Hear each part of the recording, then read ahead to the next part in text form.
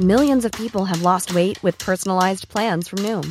Like Evan, who can't stand salads and still lost 50 pounds. Salads generally for most people are the easy button, right? For me, that wasn't an option. I never really was a salad guy. That's just not who I am. But Noom worked for me. Get your personalized plan today at Noom.com. Real Noom user compensated to provide their story. In 4 weeks, the typical Noom user can expect to lose 1 to 2 pounds per week. Individual results may vary. Hello and welcome to a very special episode of the Cult Popture podcast. Now, I won't keep you around in this intro for too long because I am very excited to share this episode with you. That's right, this is the big one. We've finally caught our white whale. We managed to score an interview with David Mickey Evans, the director of films like The Sandlot, and ones that you might remember from our podcast, Ace Ventura Jr. and Beethoven's Third and Fourth. So check out this exclusive interview with an icon of film franchise Fortnite. Hello and welcome to a very special episode of the Cult Popture podcast. We're just going to crack straight into this. I'm Richard Martin. I'm Alexander Jones. And today we've got a very special guest talking with us, director of films like The Sandlot, but also for fans of the podcast, they might know him more as the director of Beethoven's Third and Fourth and Ace Ventura Jr., some films that we've discussed. He's here with us today. His name's David Mickey Evans. Welcome to the show, David. Well, thanks for having me, guys. I appreciate it very much. Yeah, no, thank you so much for being here. Yes. We're 15,000 miles away from each other. What time is it over there at the moment? It is just about noon where I live. I live on the east coast of the United States. What time is it there? It's about 6 a.m. So we're wow. making time for this. Great. All right. Fair enough. Yeah. But yeah, thank you so much for taking time out of your day to do this. Yeah, absolutely, man. No worries. No worries. I mean, when I approached you to talk about Beethoven's Third and Fourth and Ace Ventura Jr., I was like, are we going to be like the first people to interview you about these? Yeah, maybe. Obviously, when I made those pictures, you do your press junkets and all that sort of thing. Direct to DVD, it's not that big a deal. They don't really put their money there because that's the marketing budgets on direct to DVD movies, are just comparatively non-existent because they don't need it. It's the cover of the DVD and the power of the brand, like Ace Ventura, you put that out there and it's going to fly off the shelves. Yeah. As far as asking me anything, worthwhile, you guys. Yay, what a Cult Popture exclusive. Yeah, excellent. So my first question is to do with, there's like an old kind of rule in filmmaking is that you never work with children or animals. And your entire career seems to be almost based off of working with some combination or either of those two. Do you get that rule, or do you agree with it or disagree with it? No, I can't disagree with it. I mean, a lot of my body work has those elements. I mean, look, Hollywood is a weird place. It's my first big script sale to a studio was Radio Flyer, which had kids and a dog and a turtle, or actually a tortoise. And regardless of the subject matter, it sort of doesn't matter. You get, I got pegged, pigeonholed as the kid and animal guy. So since that was, I think that sold in the end of 1989, beginning of 1990. And since then, every kid-oriented, family-oriented story, especially ones that have animals, they come across my desk. Yeah, a lot. No. Hey, it pays the bills. Yeah, I think there's like, especially like you watch something like The Sandlot, and there's definitely like a very kind of strong voice behind it of that sort of the kids in it, and it feels very natural, and obviously a lot of that's in part to the actors, but as well as yourself, like it's very natural. That was entirely intended. I mean, the biggest thing I think is, regardless of the story or how it's wrought, if you're not honest with the audience, you're done. Right. I don't feel like lying to the audience. I think that's really wrong. And it's got a heavy authenticity to it. Definitely a massive dose of nostalgia. That one seemed to work out pretty well. Yeah, and it's like it's a testament to the kind of like the heavy nostalgia of it and how kind of good it is. That like coming from New Zealand, we watched it again recently, and it's like we grew up, we never had baseball in this country. It's like it just kind of never really made it over here. Yeah. And a lot of the experiences are like things that we kind of never really went through being younger as well. But you still have that sense of nostalgia for like 30 years before you were born, and B, on the other side of the world. And I guess it's like from movies and stuff like that, but you kind of still get that same.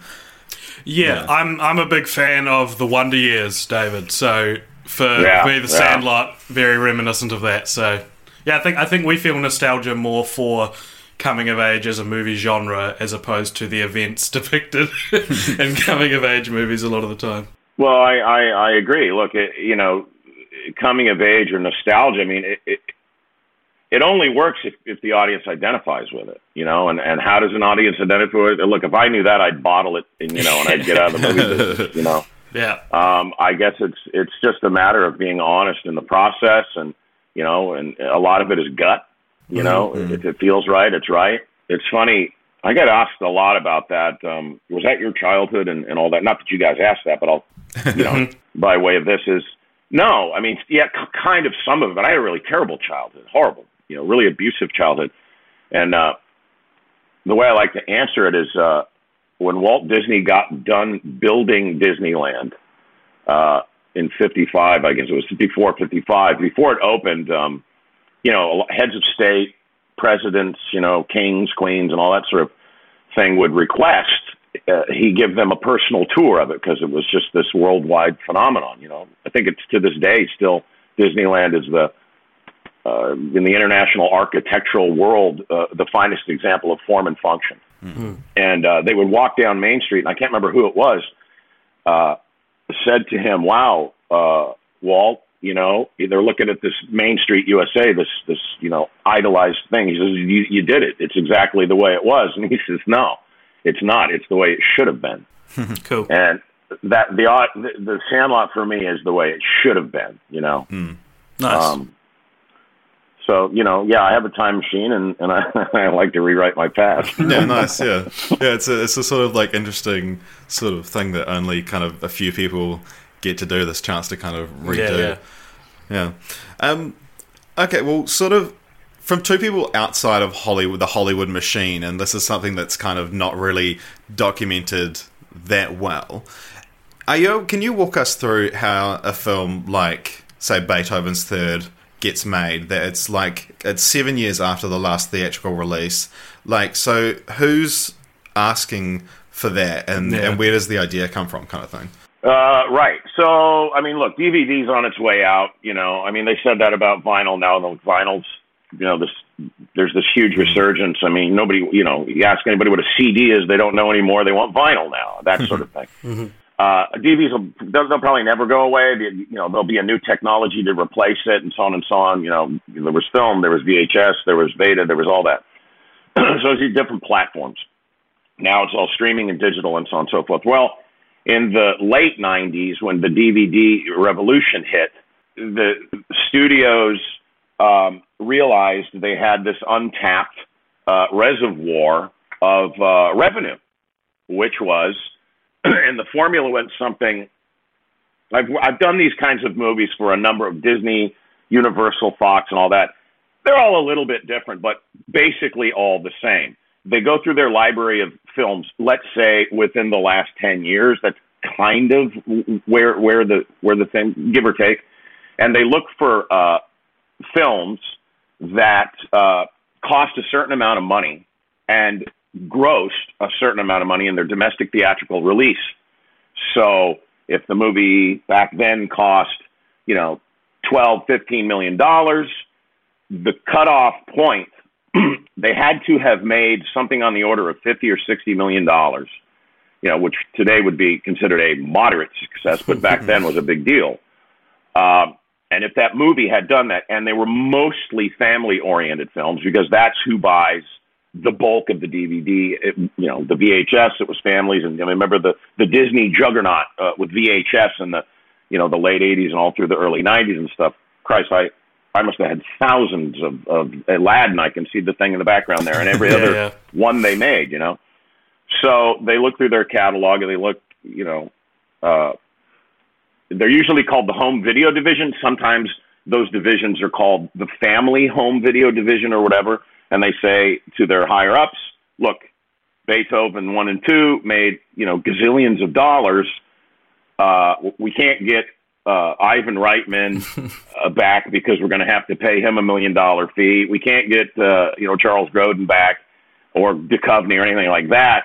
Let's do number 3 and make it direct to DVD. And those budgets and schedules on those movies are nothing compared to what the budgets and schedules were on the initial films. I don't remember offhand what the original budget and schedule for the Beethoven movies were, but I can tell you they were healthy, because, animals tend not to cooperate. So it takes a long time to shoot those movies, So they came to me and said, look, do you want to do it? And I said, my kids were little at the time, and I said, wow, I'm going to be a hero if I do a Beethoven movie. So I did the first one, and, I think if I had to guess, they probably gave us 1/4 of the budget and less than 1/2 of the amount of time. Right. Okay. So, the original Beethoven, you've got 4 or 5 St. Bernards all doubling each other, and you can shoot these great chase sequences and all this sort of thing, but they've got 40, 50 days to shoot that movie. And so now this is what makes these movies very difficult to make, is they go, okay, make it as good and funny as that, but you only have less than half the amount of time. Wow. So go, So they're very difficult, but they're also very lucrative. Those movies make a ton of money because there's a huge appetite for that. Like I said, the family sort of thing. I've done those. I did the Ace Ventura one, was very successful. The most successful one was The Sandlot 2. I did that one as well. I had one less than a third of the budget and less than half the time of the original to make that. But that one is actually the most successful direct-to-DVD family film of all time. That's awesome. Yeah. Yeah. And I think because a lot of these movies tend to come out at Christmas as well, and there is that kind of name recognition, you like mum, dad's at the store and can kind of go, oh, there's a new one of these, and it's exactly how it works. That's exactly right. That's a real satisfying answer for me, because when I was researching the 8 Beethoven films for our podcast when we did that, I was like, and it was the same with Ace Ventura actually. Both of these franchises were ones where the main question we wanted to answer was kind of why did they keep making them? Especially when there's such a long distance between the last sequel, and it's a real interesting choice to pick Beethoven to continue on, but no, it's because DVDs came in between the second and third movie. That's a great answer. That's exactly right. I mean, they weren't, it didn't make economic sense for the studios to go and do another theatrical version. But if they can get, that product on a DVD at those kinds of budgets and schedules, look, I mean, if you look, over the pantheon of direct-to-DVD movies since, let's say, the 98 sort of till today, the great sweeping landscape of them are there. Is there a vocabulary limit on this show? No. Go for it. Okay. They're shit. Okay. I mean, they just suck. Because, people who make them is just, look, man, just put the name on it, sell. We recently watched the 14 Land Before Time films for this podcast, so there's 14 of those. Yeah, wow. We're well accustomed to Yeah, straight to DVD sequels. Yeah, and there's arguably like one good one. Yeah. Well, that's a mindset. Look, when I did The Sandlot 2 at Fox, and that was 12 years. Well, must have been 14 years or whatnot. No. It was about 12 years after the original. I did that one, and it blew up, and it made the guys at the people at the home video division at Fox heroes. And there's this thing that happens at studio divisions like that when they have a big hit. Suddenly, it was all of them.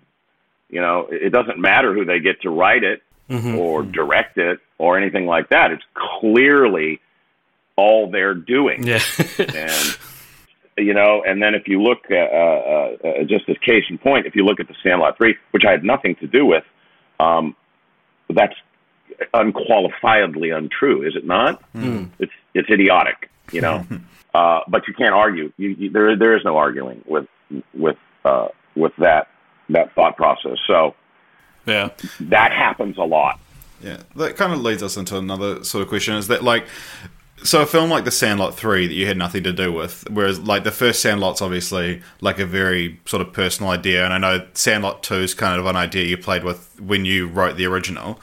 Right. Then how does it feel to have someone sort of come along and do The Sandlot 3 without you? I learned... man, if you don't have a thick skin, just keep your day job. Don't come to Hollywood, I didn't. Look, I originally had 6 Sandlots written. Wow. And each one, it was supposed to be 62, 1972, 82, 92, 202, 212. And it was the same Sandlot, different kids, different adventure every time. Sandlot was extremely successful in its domestic theatrical release. But again, this studio thing, they always considered it a baseball film, which obviously it's not. It's not a baseball film. It's a film about friendship. I'm talking to 2 New Zealanders who regardless of it being about baseball, you still dug it. Yeah, Come on. I mean, what more proof do you need? But they just say, no, it's a baseball film. They don't travel, which is also nonsense. It's absolute nonsense because it's one of the biggest movies. Japan, Germany, even the UK, Canada, Australia is a big deal for The Sandlot. It's all. And I got interviewed by, believe it or not, a big newspaper in Argentina. I had no idea I had fans in Argentina. And they love The Sandlot. And it's called different things all over the world. I think in Argentina it's called Careful, Hercules is Watching. That's awesome. Who knew, right? Fun title. Who knew? I thought it was kind of cool, but so does it bother me? Yeah, because I wanted to make all 6 Sandlots, and I know I could have kicked the shit out of them and made terrific movies and all that. So as a loss of opportunity, yeah, it's disappointing, but, a very, very wise person in Hollywood had a one-word piece of advice about disappointment. Next. That's it. Next. But you gotta let it go. Obviously, it's like they didn't have to run it by you then to sort of make it. There's someone else. No, not at that point. They would have had to. Within the first 10 years of the original Sandlot, yeah, they would have had to.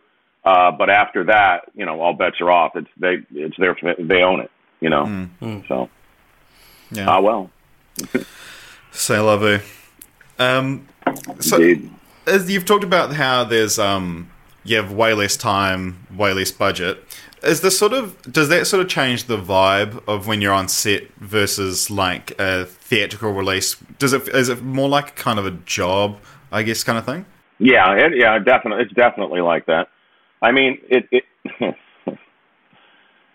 like, I had 42 days to make the original Sandlot. Actually, I had like 50 something, but in the first week, the producers said, I'll never forget this.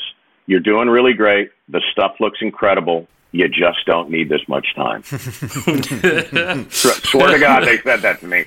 Well, and I was like, oh, God, here we go. So I ended up with 42 days, which ended up being enough, to make it at least 85% of what I intended. Mm-hmm. And then I had 17 days to make number 2. Wow. Okay. It's a pressure cooker. A lot of directors will take that and go, well, They dump truck direct it. Master, medium, close up, and then they take that shit and dump it on the editor's desk and go make a movie out of this. It happens all the time. They don't give a shit. It's a payday. It's a job. There's, look, the Sandlot's been very, very good to me. It was a cool personal story from my childhood, so it meant a lot to me. So I try real hard on the absolute best I can on every picture I do.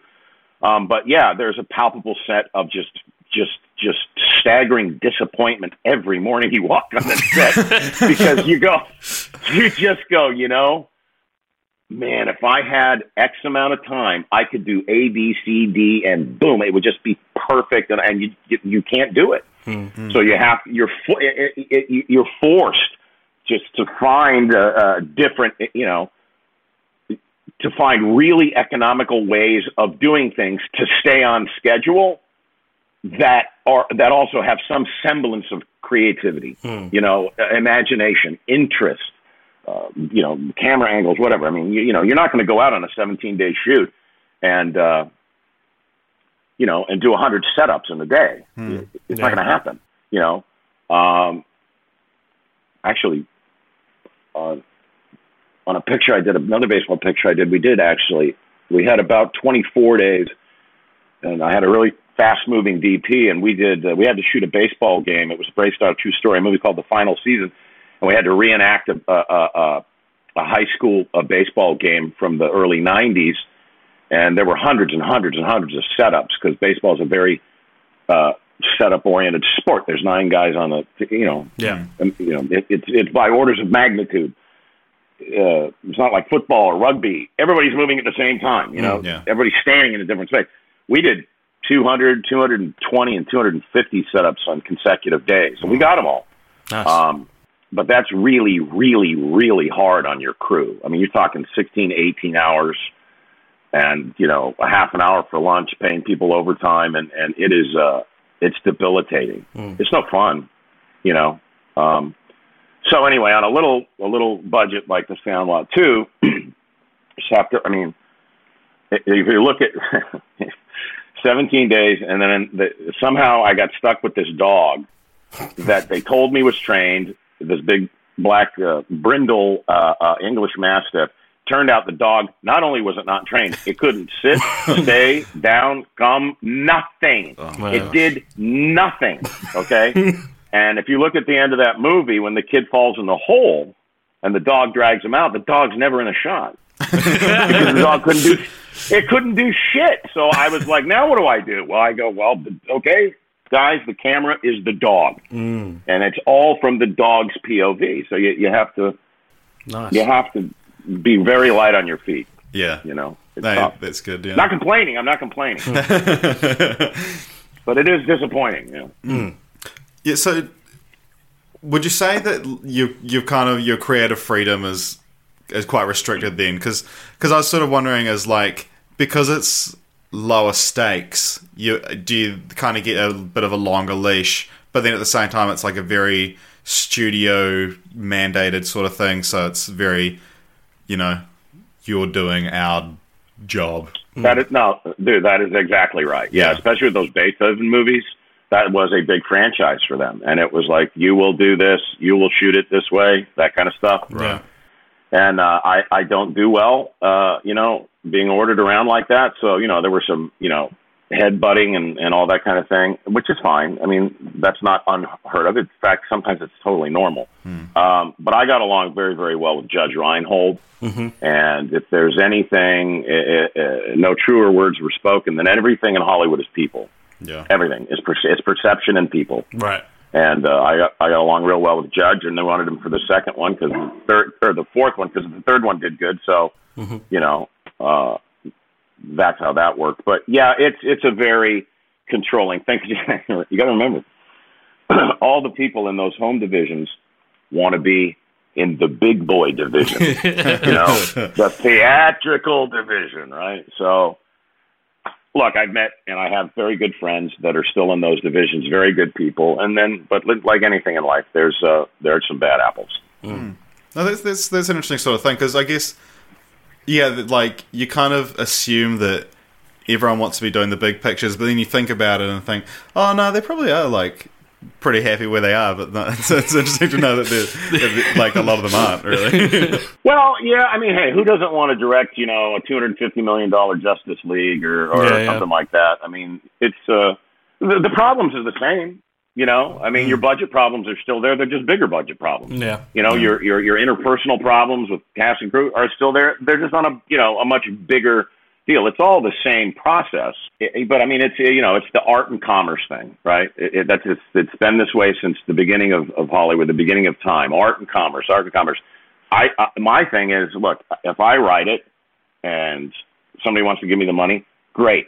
Leave me alone. On the original Sandlot, I wasn't entirely left alone to my own devices, but for the most part, I was. And that's what happens when I get to do that. Yeah. I'm not saying that's the same for any other director, but for me it is. Mm-hmm. I'm Sandra, and I'm just the professional your small business was looking for. But you didn't hire me because you didn't use LinkedIn Jobs. LinkedIn has professionals you can't find anywhere else, including those who aren't actively looking for a new job, but might be open to the perfect role, like me. In a given month, over 70% of LinkedIn users don't visit other leading job sites. So if you're not looking on LinkedIn, you'll miss out on great candidates like Sandra. Start hiring professionals like a professional. Post your free job on linkedin.com/people today. You have to have parts of you that are a diplomat, a politician and all that sort of thing, and a psychologist and a teacher and being a good dad. All that sort of stuff that you've always heard is true. But a lot of that, you wonder, if I didn't have to deal with that shit, how much better could this be? So you're always asking yourself that. I am anyway. But, next. So with something like Ace Ventura Jr., a lot of people will kind of walk past that on the shelf and be like, what? That exists? When did you feel that when you're sort of finalizing a deal to direct it, do you have that same sort of thought process? No. There was Morgan Creek. Morgan Creek called, they own it. I mean, Jim Robinson, who owns that, I guess his son David owns it now. Great guy, David. Jim is very, very savvy, very smart guy, and he's made, he's probably made 70 movies. I mean, you could look it up. And I think they own them all, the negatives and all that. So when he looks at how many originals? I think 3. Weren't there 3 Ace Venturas or 2? 2 with Jim Carrey. 2 with Jim Carrey. Well, when they made those, they had to pay him a pretty penny, but if they wanted to bring him back for number 3, my God, they probably have to pay the guy $40 million. He's probably not going to do it, So they came up with an idea and said, what if we had his kid, and we make a family-oriented film because, like we were talking about in the beginning, those movies made an incredible amount of money, So spending $3-4 million making some little offshoot is a very low risk. And it turned out really well because that movie continues to make tons of money. That kid, Josh Flitter, is still a friend of mine to this day. He's one of the only true geniuses I've ever worked with. I mean, literally. Awesome. Wow. He was a remarkable comic, natural comic, It was a lot of fun to make that movie. Yeah. Cool. Back to Beethoven, if I may. Do you remember how many dogs there were? Because... like playing Beethoven, because there's loads of information on the first and second. I remember there was a dog named Chris. He died shortly after the second film, and I think they probably had a few stunt dogs as well. I mean, the second one has heaps of dogs in it. But do you remember what the dog situation was like on the 2 that you directed? Absolutely. The late great Carl Miller, who is just one of the quirkiest dudes you ever want to meet. He was the animal trainer and owner of Beethoven, and his daughter handled Beethoven. Also, one of my favorite animal trainers, April Morley, was involved with that as well. And yeah, Chris was the original. He had died, but one of his descendants played Beethoven in 3 and 4, the same dog, and his name was Buddy Love. what a great piece of trivia to finally have file away in my mind. Yeah, you just won Jeopardy with that one, dude. He was just enormous, probably $180. He had to be 180 pounds. Wow, huge. But he was just the biggest pussycat, sweet dog. And the thing with big dogs like that, and even in the Sandlot, we're shooting these things in a state. I shot the Sandlot in a state here in the Southwest called Utah, which during the summer is I don't know. Sorry, we're not on metric, so I'll have to go Fahrenheit.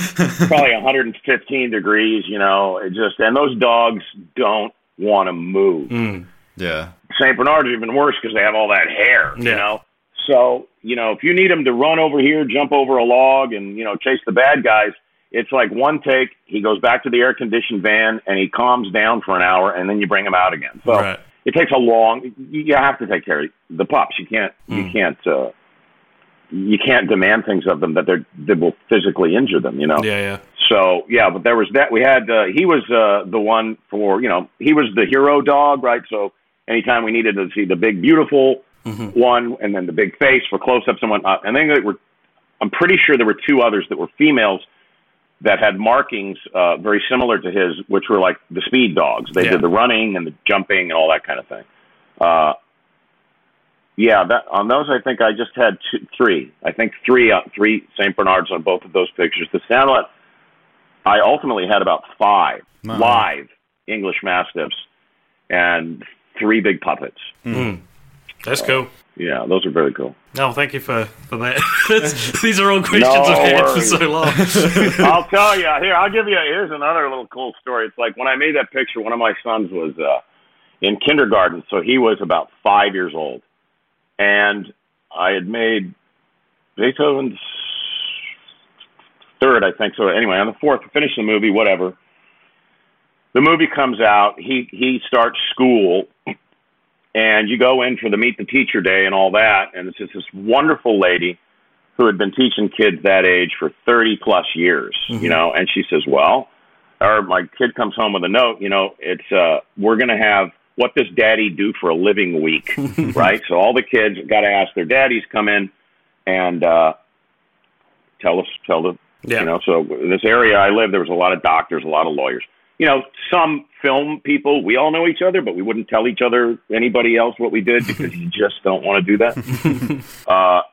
So it came my turn to go in, and I says, I make movies, and I took in all these DVDs and posters, and I said, have you seen this? And they're like, oh, my gosh, we've seen that, we've seen this, we've seen that. And I go, that's cool. So, and then I brought a bunch stack of DVDs of Beethoven's 3rd and 4th. I gave all the, like 30 kids. I gave all the kids that. And so I say to my kid, I go, hey, Owen, I brought one of the actors from the movie today. And he had no idea. Neither did the teacher. And I said, he's outside. Can you go get him and bring him in? And he says, what actor? I go, well, one of the actors from the movie. And he goes, well, okay. So he goes out there, and I had April, who handled Buddy Love, and I took Beethoven to his kindergarten class. And awesome. So we go in, and the kids just, they just, they're all over the dog. He's slobbering on him. Everybody's getting a picture. The teacher's in tears. Oh, it's the greatest moment in my teaching career, blah, blah, blah. By the time I got home, there were like 20 phone calls on my answering machine. Evans, Johnson, you asshole. You son of a bitch. I'll net my kid. He doesn't want to be a lawyer anymore. I got slayed for that one, but that was a great. That's Beethoven vetted himself very well. Yeah, some serious cool dad points there. Oh yeah, dude, absolutely. I don't suppose have you watched the Beethoven films since, like the ones that came out since 4th? So because there's 4 more. No. Yeah, no. I knew there was a 5th, but I had no idea there was. Yeah. Four more. The 5th one sort of ended the main story, and then the 6th one was called Beethoven's Big Break, and it sort of started this new continuity. And I don't know why I'm bringing this up. It's really interesting because Beethoven's Big Break is about a family who discover a dog, and it's Beethoven, and they cast him in a movie, and that movie is Beethoven 1. And so it's like a meta outside of the original continuity story that's like the origins of the first film. That sounds to me like there was this big conference room with a bunch of people who think they're really, really smart, and somebody went, I've got the most meta idea. It's so meta. That's great. This is what we're going to do, right? Oh, God. No, I just... because like meta is kind of the new sort of hot thing. Yeah, new way to do it. Yeah, exactly. Yeah, I mean, it's not bad. No, we after watching, like, binge watching the first 6, the first 5, we were like, what an interesting idea. Like, we were captivated, like, because there's a guy. I'm not knocking him. I haven't seen him. I have no idea, but that seems odd.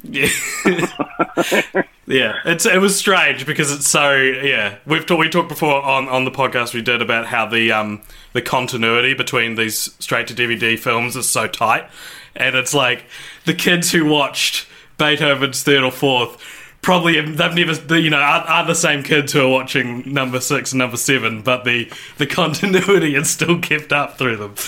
Well, now, look, I mean, think about it. It's just a sort of a chronological time issue. So if you're a parent, you've got a kid who's 7, and you take him to see the original Beethoven and the second Beethoven in theaters, you might get 3 and 4 out of that audience.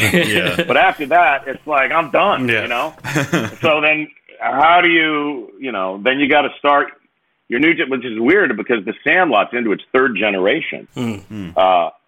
And it sort of doesn't adhere to that paradigm. It's kind of outside of all of those constraints. And it kind of always will be because it'll never be anachronistic because it takes place in the past. No, I agree. And it's always going to be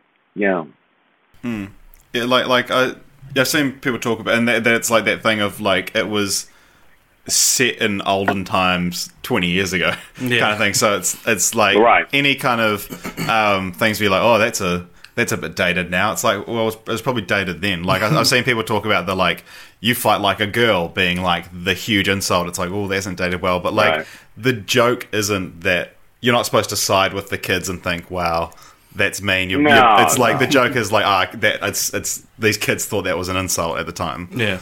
Imagine trying to put that line in a movie today. No, but again, like it's never going to become anachronistic. I mean, go back 10 years, go back 5 years. Pick any movie you want that has a cell phone in it and watch it. Exactly. In fact, it's done. It's done. There are no cell phones in The Sandlot. Yeah. So who comes up with the like storyline for these? Sort of straight to DVD. Is it like a studio executive being like, it needs to be about a new family, pay someone a couple pennies to go write it, or does someone come in and be like, I've got a vision for Beethoven's Third? Decidedly not the latter, sir. It's the former. It is. It's these committees that come up with this sort of thing, and then invariably they'll hire a non-writers guild, sort of, I use the term, extremely loosely writer to hack out some, 100 pages of dreck. I look on, and then I'll fix it. And sometimes it's a way bigger fix than other times. Case in point was Ace Ventura Jr.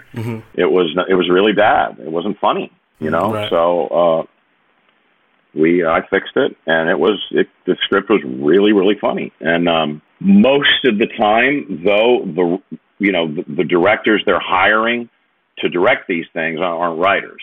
They're not. So they're going to get stuck with whatever it is that committee thinks is good. And I defy anyone to show me a single time, one movie that was ever written by a committee that was good. Nice. None. That's going on 150 years.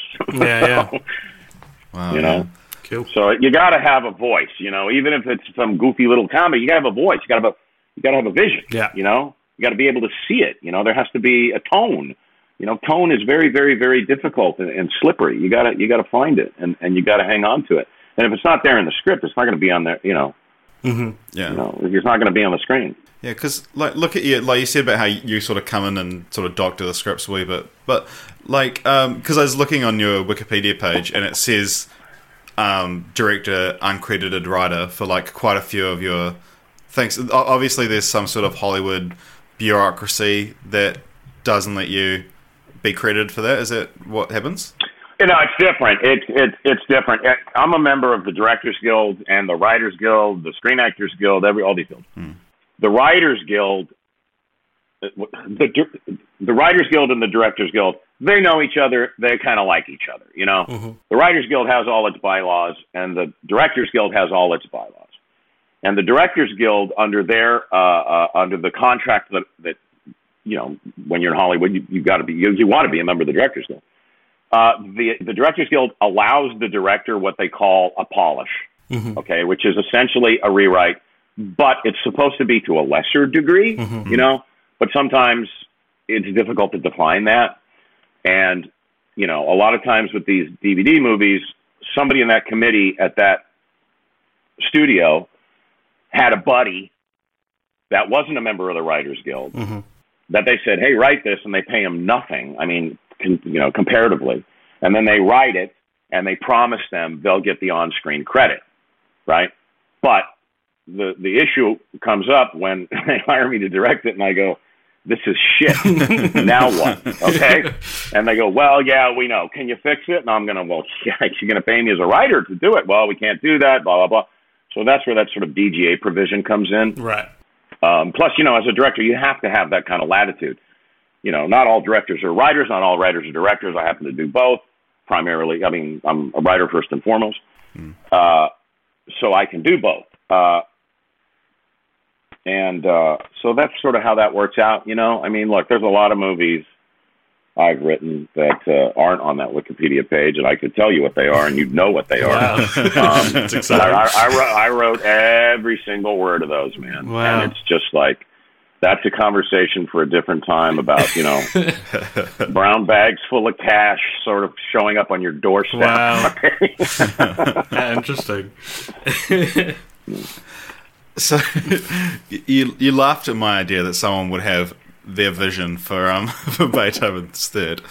Say we had a vision for Beethoven's ninth. Is there like good luck?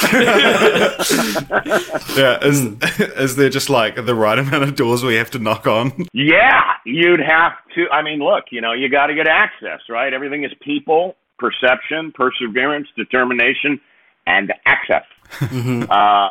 You need access to the people at Universal that make those decisions. I don't know who they are anymore. I used to know them all, but they probably all moved on. But I guarantee you there are people in a division there, the Universal home video division or whatever, that you'd have to get to. And if you know them personally, you can get to them that way. If you happen to know their assistants, their gatekeepers, you can get to them. If you happen to know somebody that knows them, maybe. But what you really need is an agent that is just relentless. Yeah. That's what we need then, Richard. We need to get an agent who can get us to sit down with the Universal Home Video Division to pitch them Beethoven's Ninth. Why not? Yeah. Why not? Yeah. Find out who that person is and bug the shit out of them. Yeah. What are they going to do? Say no? Yeah, just keep knocking on doors and be like, David, Mickey Evans sent us. There we go. It's interesting that there's like a lot of cynicism around kind of direct-to-DVD sequels, and like I guess coming from the other side of it, you've got the kind of like, I guess it's some sort of semblance of cynicism coming from the place of like, half the budget, third of the time kind of thing. But when you see like, you're on the shelf, they've made another one of these, I'm guessing like you kind of have less of like they've churned out another one, and more like, this is someone's job kind of thing, because I guess you know how it happens. Yeah. I mean, it is. Look, it's there's nothing wrong with that. It's, it's a product. People like it. They like the big doggy. Kids like the big doggy. You got to make it funny, and there's nothing wrong with that. Yeah. I mean with streaming, the DVDs are dead. Mm-hmm. I mean, they'll be around, but making movies that are going to go direct to DVD, that's not a viable money-making platform anymore. Yeah. It just isn't. It's Amazon Prime. It's Netflix. Even that's sort of where those movies go now. And it's odd because, Netflix and Amazon Prime, man, if you do a movie, they got healthy budgets and schedules. I mean, like a lot of money.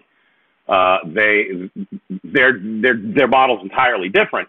They seem to understand that it really does make a difference if it's any fucking good or not. So it's like, let's give these guys the resources, There's not only is there no stigma attached to that, like there's sort of, like there is now and kind of was in the beginning of the DVD thing, and even the direct VHS, there isn't. Mm-hmm. I mean, that's where all the really, really creative stuff at sort of, moderate budgets is being done. I mean, especially, the content, look at all these great shows. I mean, Stranger Things is just remarkable. The Man in the High Castle. Yeah. One of my favorites, Bloodline, which they shot here where I live in Florida, just a little bit south of me. The only reason they didn't do a season 4 is because Florida rescinded all of their tax incentives, which makes zero sense. But, again, politics. Yeah. So, yeah, not only is there no stigma now to what I guess you would call the new direct-to-video or direct-to-DVD movies, it's, look, filmmakers, we want to go there. We want to make movies for those people or under their banner because, you get the resources and you get the support, Yeah. So, it's just because, obviously the straight-to-DVD movie is almost dead at this point. But, pretty much. Even this, kind of family sort of style of movie, like your Beethovens and Flubber, those kind of movies from, the 90s, early 2000s, are almost kind of dead as well. I mean, are we just not sort of looking in the right place, or do you think they're sort of wavering? They get made, but it's really difficult to get those made. You find, I would say, a greater majority of that sort of content in what they call the faith-based. Oh, sure, yeah. There's a couple of, a movie, a friend of mine produced a terrific movie called A Dog's Purpose. Mm-hmm. You see that with Dennis Quaid? I thought it was a terrific picture. That's sort of in the world we're talking about. Sorry, that's my... Speaking of A Dog's Purpose? He knows his purpose, trust me. And then there's a picture coming out with Owen Wilson and Julia Roberts called Wonder. Nice. About a little boy with disfigurement. I haven't seen it. Don't know if it's any good. So, you'll get those occasionally. It's a bit of a conundrum. I mean, you hear constantly, I do anyway, why doesn't Hollywood make more movies for the families can go see? Well, they do. Disney does that. Yeah. Okay? All of the animation divisions at the DreamWorks, the Disneys, and the Foxes. Chris Meledandri, who runs, I can't remember the name of his company, it's great work. So it's all there. But that family-oriented live action, A Christmas Story, The Sandlot. Those are evergreen films. That's the term they use for them. I haven't seen one of those since The Sandlot, really. Yeah, man. Honest. I haven't. And why? Look, I know a lot of Hollywood executives, development people. They're all given mandates by the higher-ups, and I don't know a single one of those executives that likes their mandate. Interesting. Which is, go find me a comic book. Go find me a bestseller. Go find me a movie for these 10 stars, Yeah.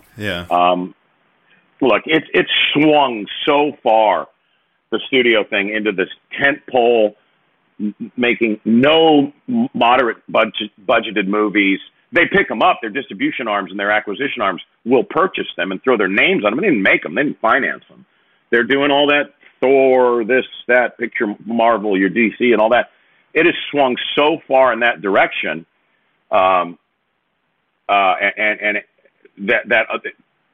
like we talked, Amazon and Netflix is where you're seeing really the most creative and terrific content. That's why Disney and all the studios are going to follow suit. They pulled all their films from Netflix, and they're going to start their own streaming service, right?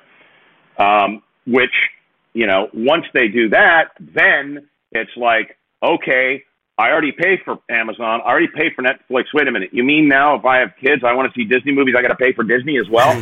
All of a sudden, just as you unhooked from cable, that you hated their goddamn guts all those years in cable company, just as you did that, you go, I can stream. Oh, and now instead of paying the cable company, I got to pay 10 different streaming services as well. That's going to happen. And when that happens, you watch the studios go right back to making lower and moderate budgeted movies. Wow. Okay? What an insight. Because they're going to need the content, dude. How many times can you possibly watch Wonder Woman? It's like the Land Before Time thing. Yeah. How many times can your kids watch that? 100 billion. Good or bad, they're going to, it's just reality, right? Yeah. Thank you so much for listening, and thank you again to David McEwans for agreeing to this interview. You can find David on Twitter. His handle is @DMESandlot, and you can find Cult Popture everywhere @CultPopture. That's Instagram, Twitter, Facebook, and anywhere good podcasts are held. Keep an eye out this year. We've got some amazing stuff coming up in the pipeline, and Happy New Year to you all. Thank you very much for listening. We'll see you again next week, or whenever we release another episode.